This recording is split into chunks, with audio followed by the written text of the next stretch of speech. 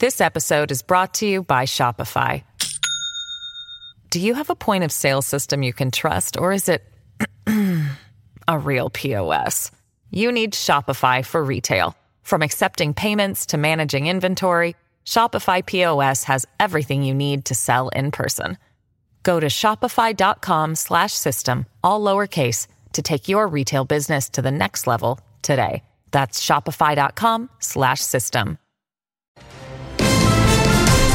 You're watching Global BC. This is Global News Hour at 6. Good evening and thanks for joining us. 3 people have been deported in connection with a recent brawl in the Newton area of Surrey, and there could be more. The fight, one of 2 caught on camera in recent months. The video is widely circulated on social media.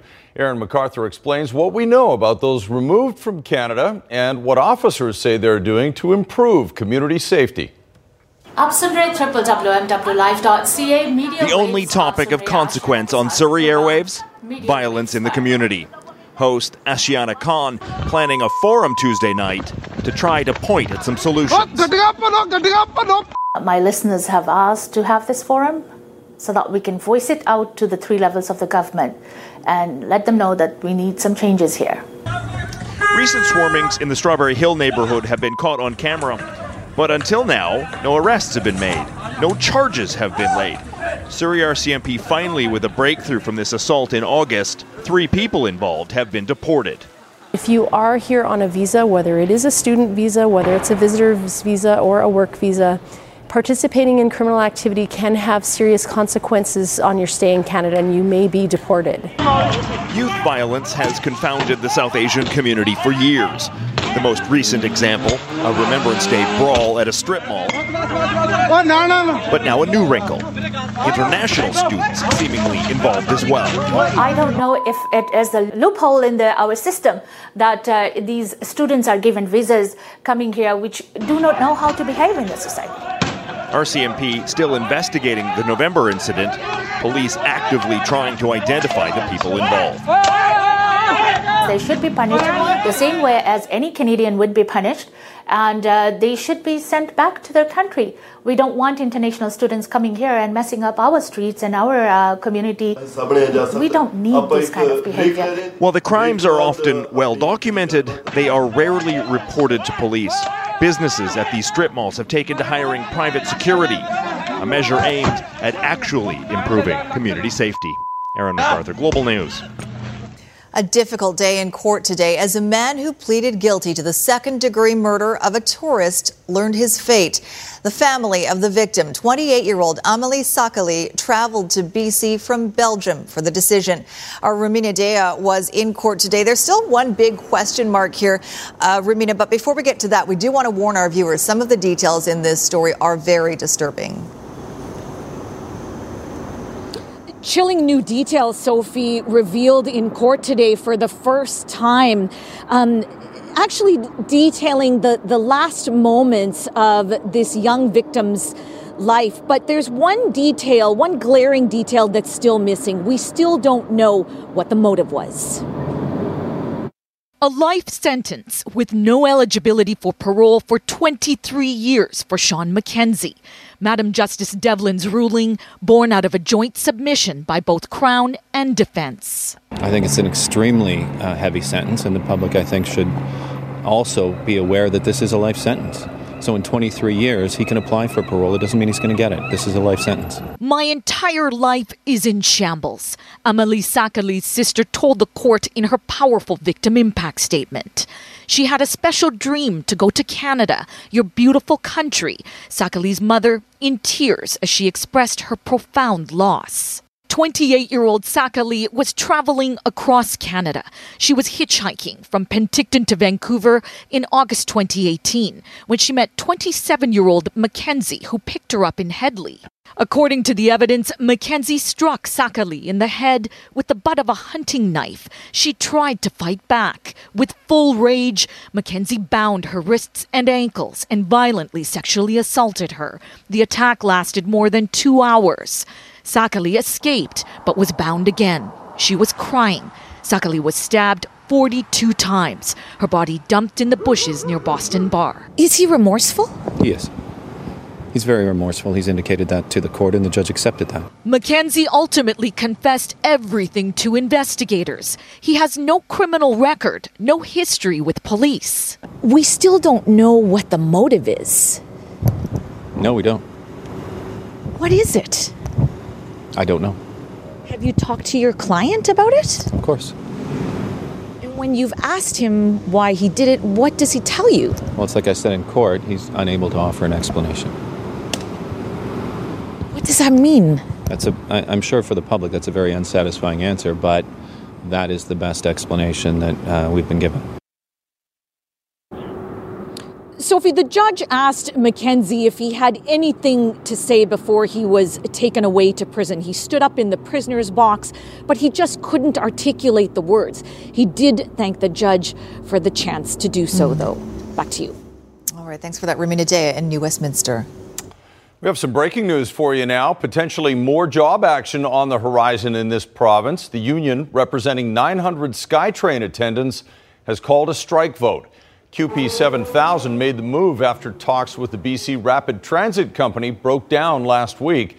The union president confirming the vote will be completed on Thursday and results will be announced shortly afterward. 8 days of mediated talks have been scheduled to start next week.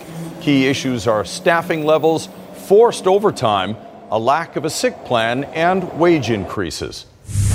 Meantime, the next phase of job action by transit workers will be announced tomorrow morning. Today saw fewer disruptions than Monday, but tomorrow Unifor is expected to announce an escalation. The union says a failure by the employer to make new offers at the bargaining table will push it to ramp up job action. Wages are still the main sticking point.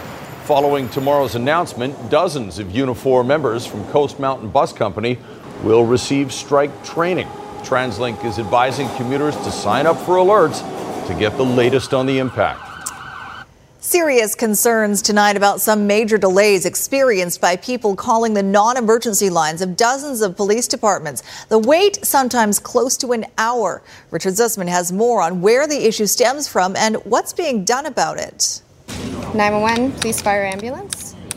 For which city? It's a call most people don't want to make, seeking the help of police. It's also a call taking much longer than it should. The challenge has been ensuring our community to not lose faith and to continue to phone the police when they have an emergency.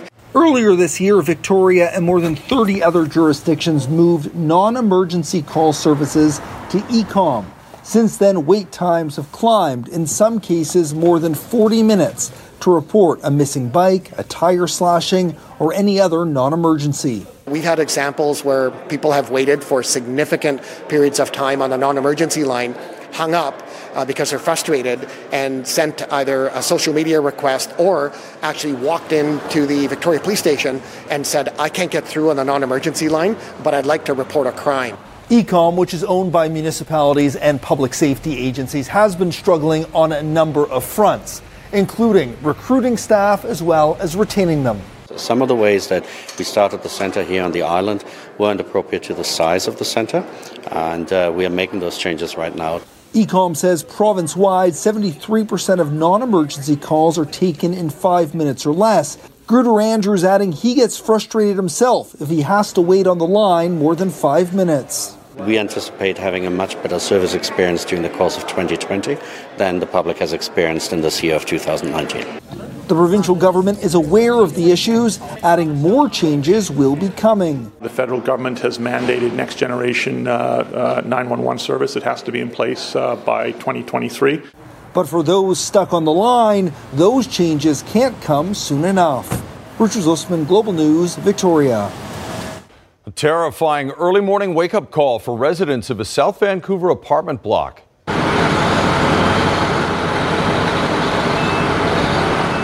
Flames broke out in this 3-story building on Marine Drive in Vancouver, trapping 7 people. 5 of them were rescued from their balconies. While fire investigators are still trying to determine a cause, area residents already have their own theory. I woke up to the fire alarm. It was terrifying. I just looked out the window and I saw the fire. It was approximately around 3:30 in the morning when Woke up to fireworks going off and young people screaming and yelling. Specifically, a young lady she was louder than the rest of them.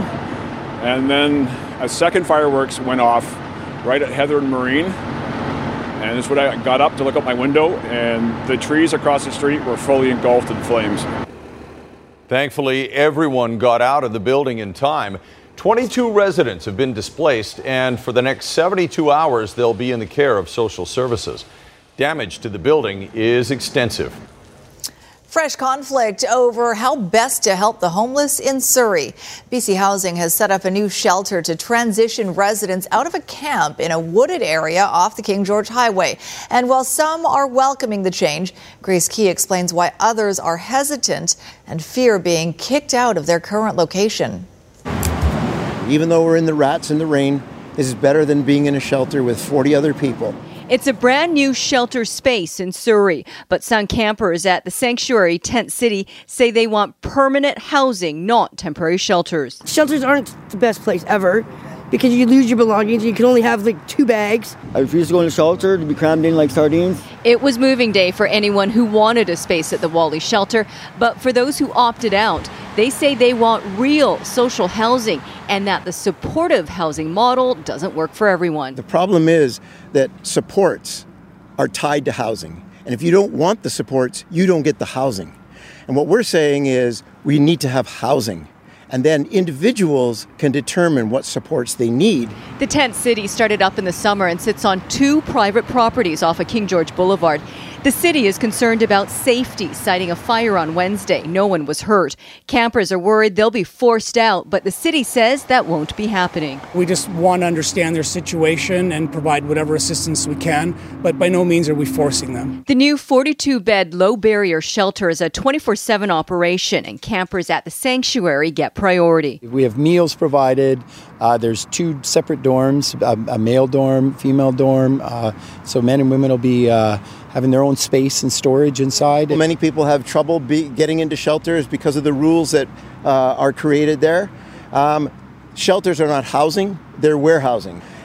And we're going to stay here until we get real housing. And until permanent housing is found, they want the city of Surrey to provide basic services such as washrooms and running water at the Tent City. Grace Key, Global News.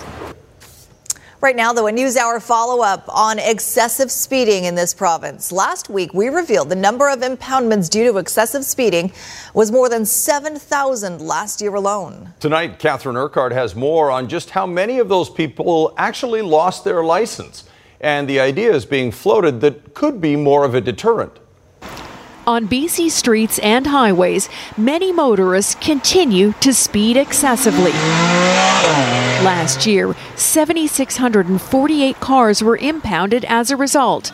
And one forensic traffic consultant, a former police officer, says the problem is much worse than we realize. The numbers are actually higher than what's actually being impounded because a lot of officers are exercising roadside discretion and not impounding cars. So you're saying it's worse than we realize? Oh, it's higher. Yes, definitely. Most definitely. Motorists aren't hitting the brakes despite stiffer penalties brought in 2 years ago.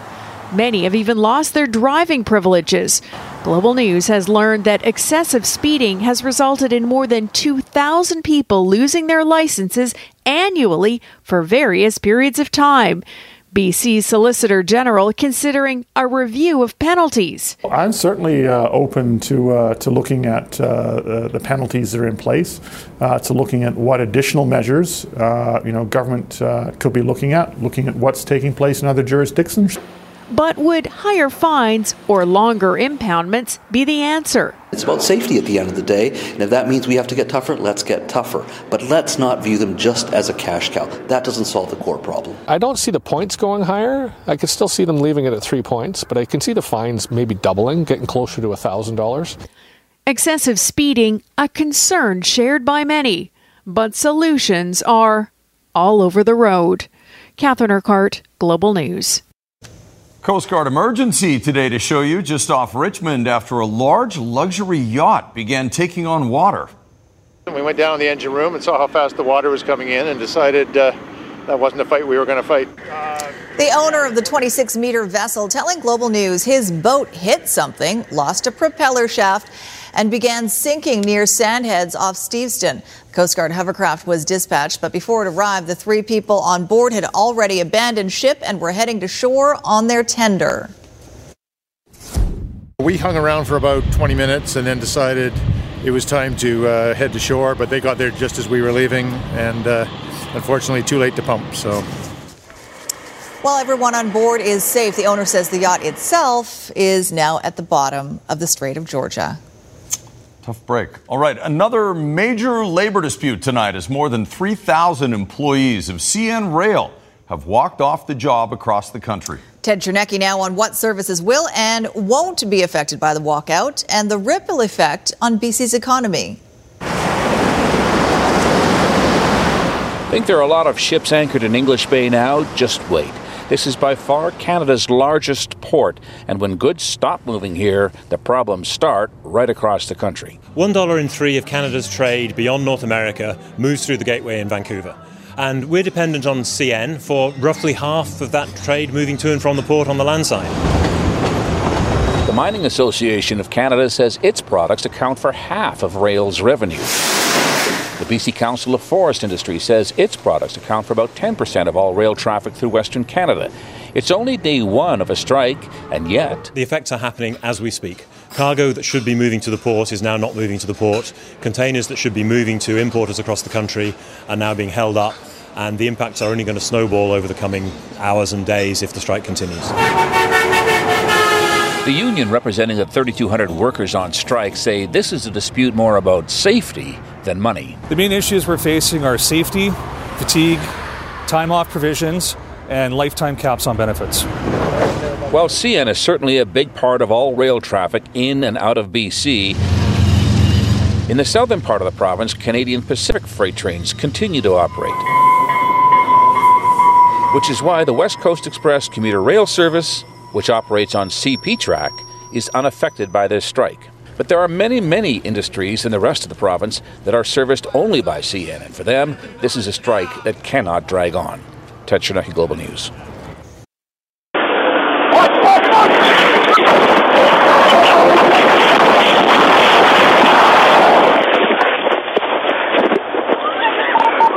We're going 1947. We just had a box truck fly off in the road and hit us. I'm okay. I have 1 female injured in the ditch. Illinois police are calling it a miracle on the ice after 2 state troopers and a motorist narrowly escaped death. The troopers were helping the woman change a tire when a truck lost control and slid right towards them. They managed to pull her into a ditch where the truck slid right over her. She was taken to hospital and released. The troopers were not hurt. Wow. Amazing. 3 more days of public hearings now underway in the impeachment inquiry into Donald Trump. Today, the inquiry heard from first-hand witnesses testifying they saw the president and his supporters try to pressure Ukraine to investigate his political rivals. If you would both please rise. Adding an oath to tell the truth to one to defend the country, Lieutenant Colonel Alexander Vindman testified today about the July call between President Trump and the leader of Ukraine and what he considered an improper demand to investigate Joe Biden and the Democrats. Frankly, I couldn't believe what I was hearing. My worst fear of how our Ukraine policy could play out was playing out.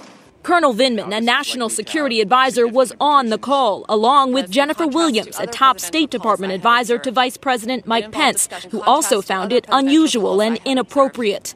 It involved discussion of what appeared to be a domestic political matter. Later in the day, the committee questioned Ambassador Kurt Volker and a former advisor on the National Security Council, Tim Morrison. Ambassador Volker changing his testimony today to say that though he didn't know it at the time, he now realizes people around him did tell Ukraine to announce investigations that could help President Trump in exchange for military aid, and that a request to investigate the Ukrainian gas company where Joe Biden's son served on the board was more about targeting the Bidens than rooting out corruption. In retrospect, I should have seen that connection differently, and had I done so, I would have raised my own objections. Ambassador Volker saying he was trying to thread a needle in Ukraine to satisfy President Trump in hopes of getting the military aid released without entangling foreign policy and domestic politics. Morrison testified he worried the July call between President Trump and Ukraine's leader could play into partisan politics. My fears have been realized. Though he has said he was not concerned the two leaders discussed anything illegal. Alice Barr, NBC News, Washington. Italian police have released video of a raid on a sweatshop they say is linked to luxury fashion brands, including Fendi and Armani. Police raided the business over the weekend and arrested the head of the company on charges of illegal employment and abduction. They say they found dozens of undocumented workers hiding in a storeroom among rolls of leather and piles of shoes and bags. They included a pregnant woman and 2 teenagers. None of the high-end companies has confirmed any connection with this company, and one denies any relationship. 2 jail guards who were on duty the night accused pedophile Jeffrey Epstein killed himself in his cell have been arrested and charged. The guards are accused of falsifying prison records to conceal what they were allegedly doing instead of watching Epstein. Federal investigators say Tova Noel and Michael Thomas failed to perform mandatory checks on convicted sex offender Jeffrey Epstein, even though his cell was just 15 feet away. Instead, prosecutors allege the 2 officers sat at their desk, browsed the internet, and moved around the common area of the facility for 8 hours, then falsified documents saying they actually conducted the required half-hour checks. It is rare to see guards in the Bureau of Prisons be held accountable in a criminal court for felonies. This is a big deal. Epstein, arrested on July 6th, was being held at MCC while awaiting trial on federal sex trafficking charges. According to the indictment, at approximately 6:33, an alarm was activated. Epstein was alone in his cell and not responsive, with a noose around his neck.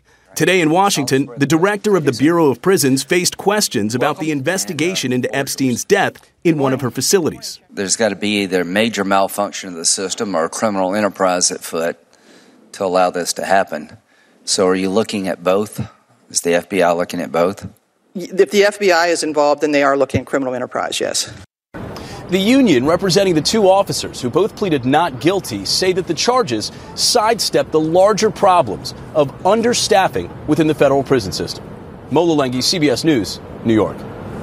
Some dramatic and troubling new images tonight show just how much Iceland's glaciers have receded in the past decades. A Scottish scientist used new 3D imaging technology to compare pictures from land surveys of the 1980s with current drone footage. They show that Iceland's glaciers have receded as much as several hundred meters per year, highlighting the impact of climate change on the ice.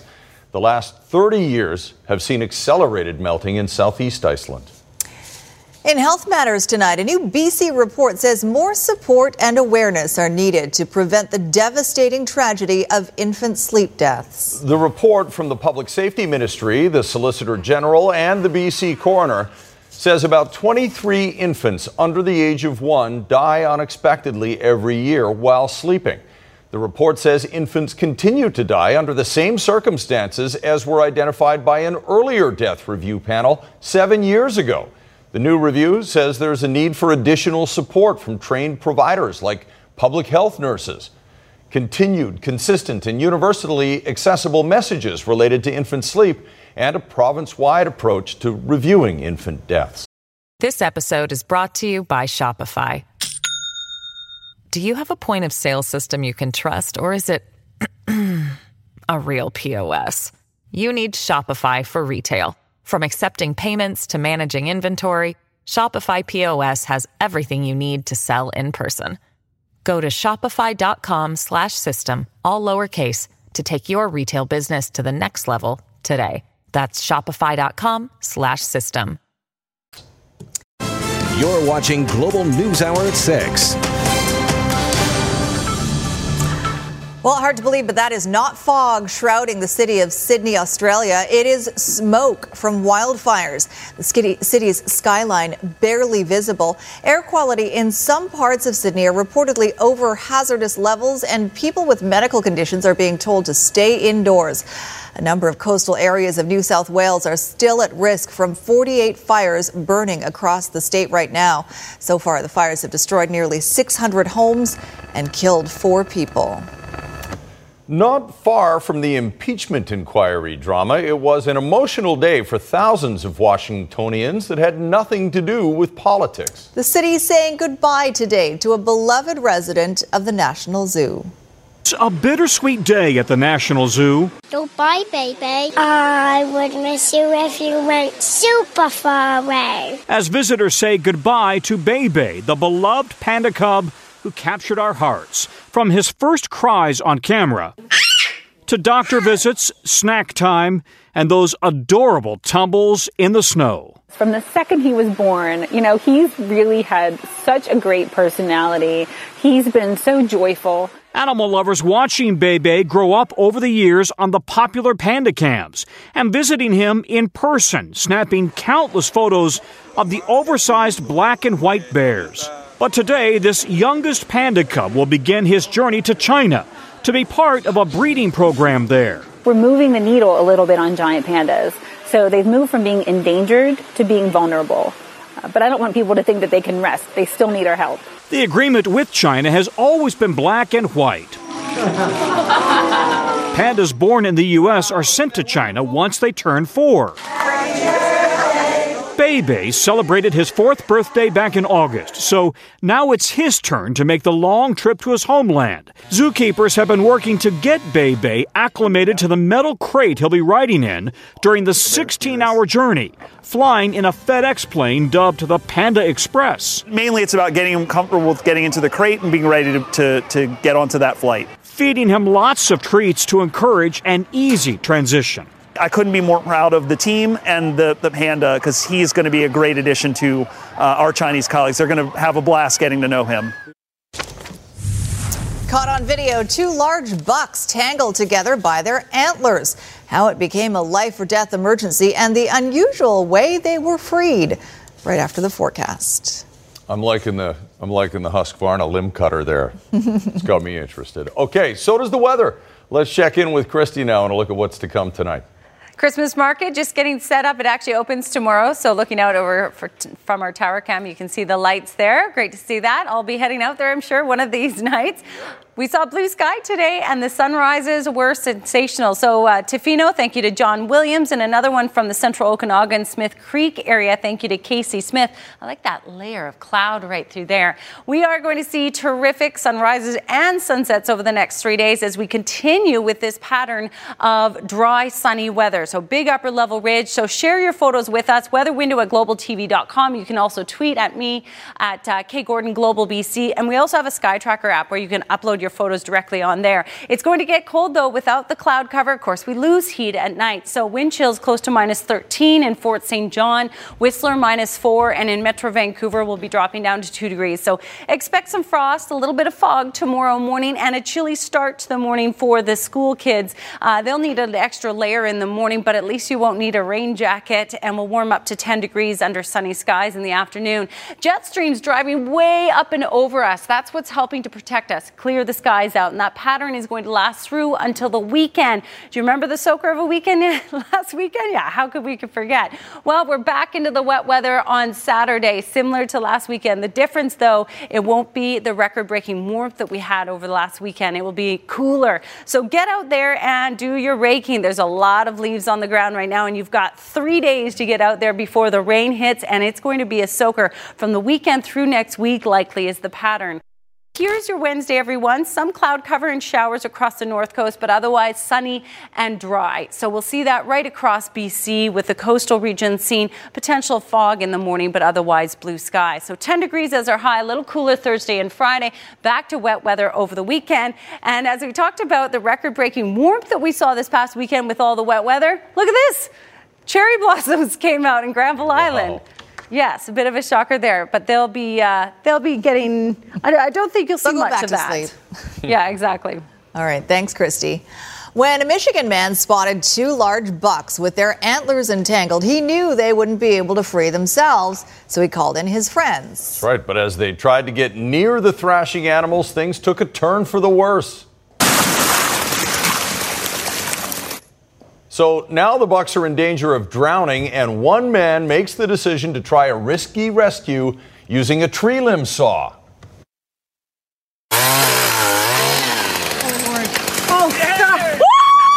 They were helpless in the situation they were in. They couldn't help themselves, so this was our chance to make a difference. Yay! Nice cut, and a little souvenir for them, too, at the end of it all. And no one got hurt. No. Wow. Shockingly. Yeah. Just a week after parting ways with Sportsnet, Don Cherry is out with a brand new podcast, and his former co-host says he'll be tuning in. Ron MacLean was in Edmonton today to receive an honorary law degree. Before walking the stage, he took questions from reporters. MacLean said he doesn't think Cherry is racist for using the phrase "you people" when complaining about new Canadians not wearing poppies. The 85-year-old later denied he was singling out visible minorities. Today, Cherry released his first Grapevine podcast, where he addressed what has happened and said he was disappointed in MacLean's reaction. He's upset, but we're all raw. So that's, as I've said on the TV, I love Don.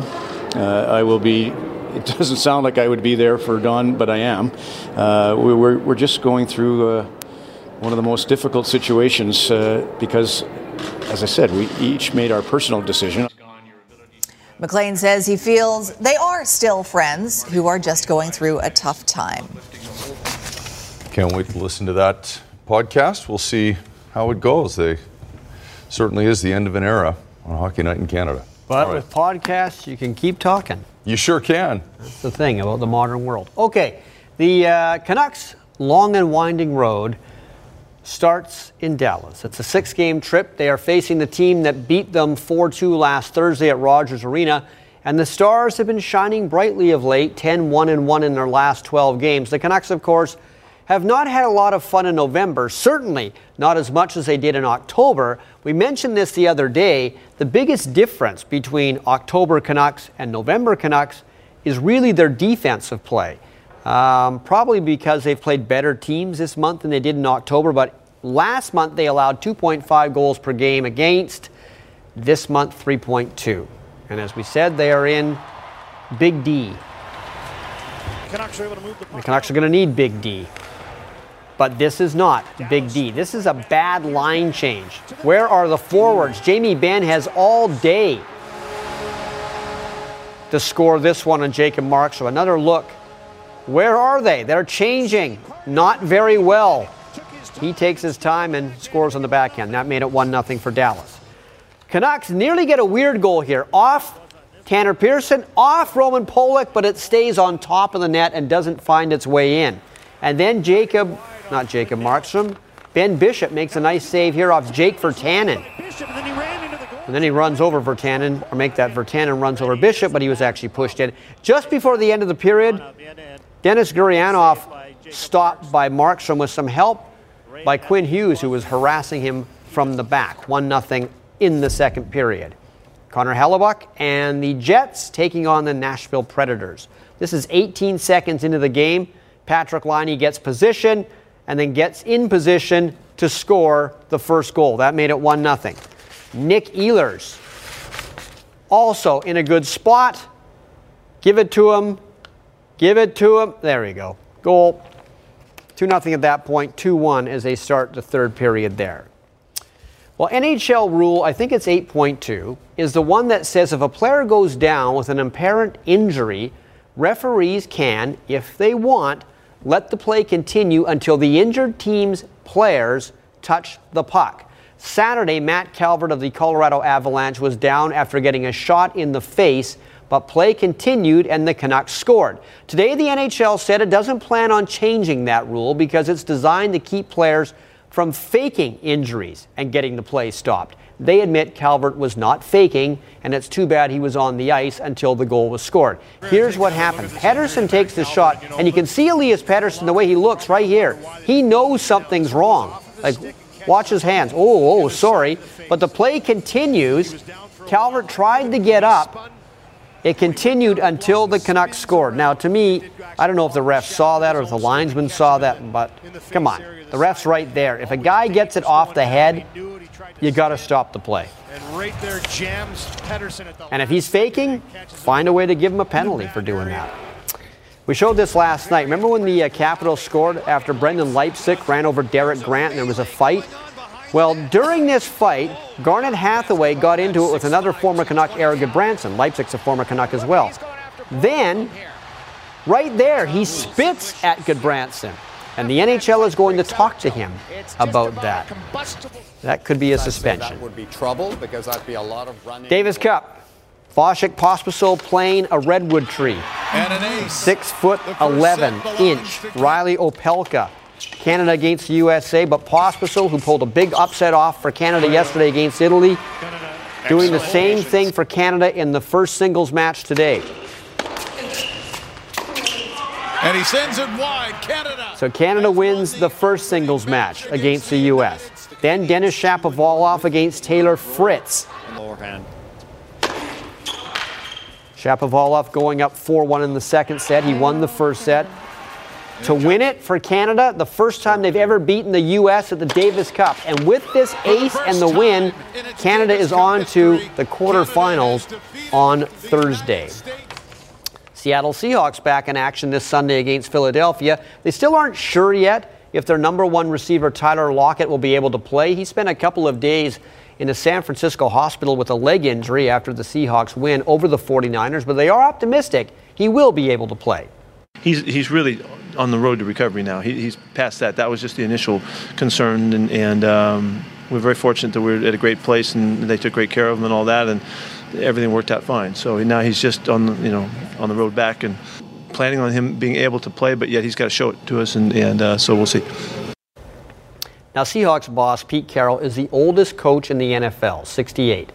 But he still seems to have as much energy as his much younger players. He is constantly clapping, constantly cheering his guys on, constantly congratulating them when they do something well.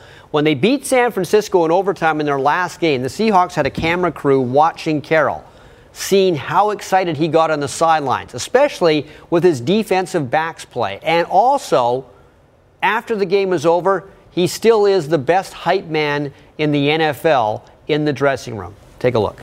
I don't know what it feel like, but that's what we need every goddamn. You guys are freaking ballers. You guys are freaking ballers. It don't matter what they do. No matter what we do. You guys are freaking ballers. Everyone, come on. Seahawks win. Seahawks win. Seahawks win. Oh, that's so good. That's so good. It took so long. It took so long. We took it all the way down. The clock ticks, and Jay Mike knocks one home.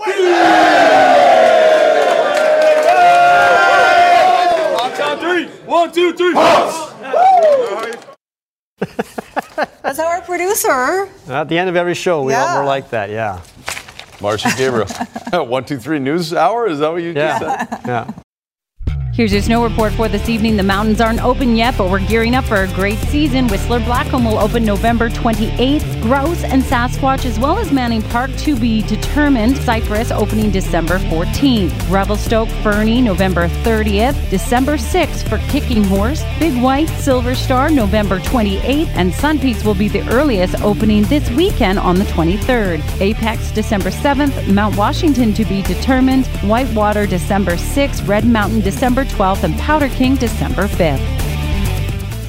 Well, there's a new craze involving a beloved Canadian candy with a rather odd name and a small New Brunswick distillery. This is very interesting. Chicken Bones liqueur hit liquor stores in the Maritimes this week, and it flew off the shelves. For those who need a little more explanation, here's Global's Shelley Steeves.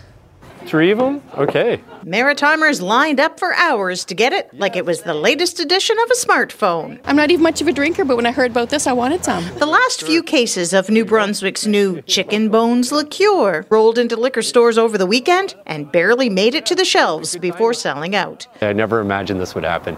The small distillery behind the craze partnered with candy giant Ganong and infused 1,400 pounds of their infamous chicken bones into its liquor, which sold out nearly 2,500 bottles in 48 hours, with people clamoring for a bottle from right across the country. People outside of the Maritimes might not be familiar with chicken bones, so let's go back in time to where it all began, in 1885 at the Ganong Candy Factory in St. Stephen. They were created by Frank Sparhawk, one of the candy makers that worked in the company at that time, and it's certainly been a family tradition in the Atlantic region ever since. No one knows for sure why Sparhawk called them chicken bones, likely because of its pink candy shell and chocolatey marrow center.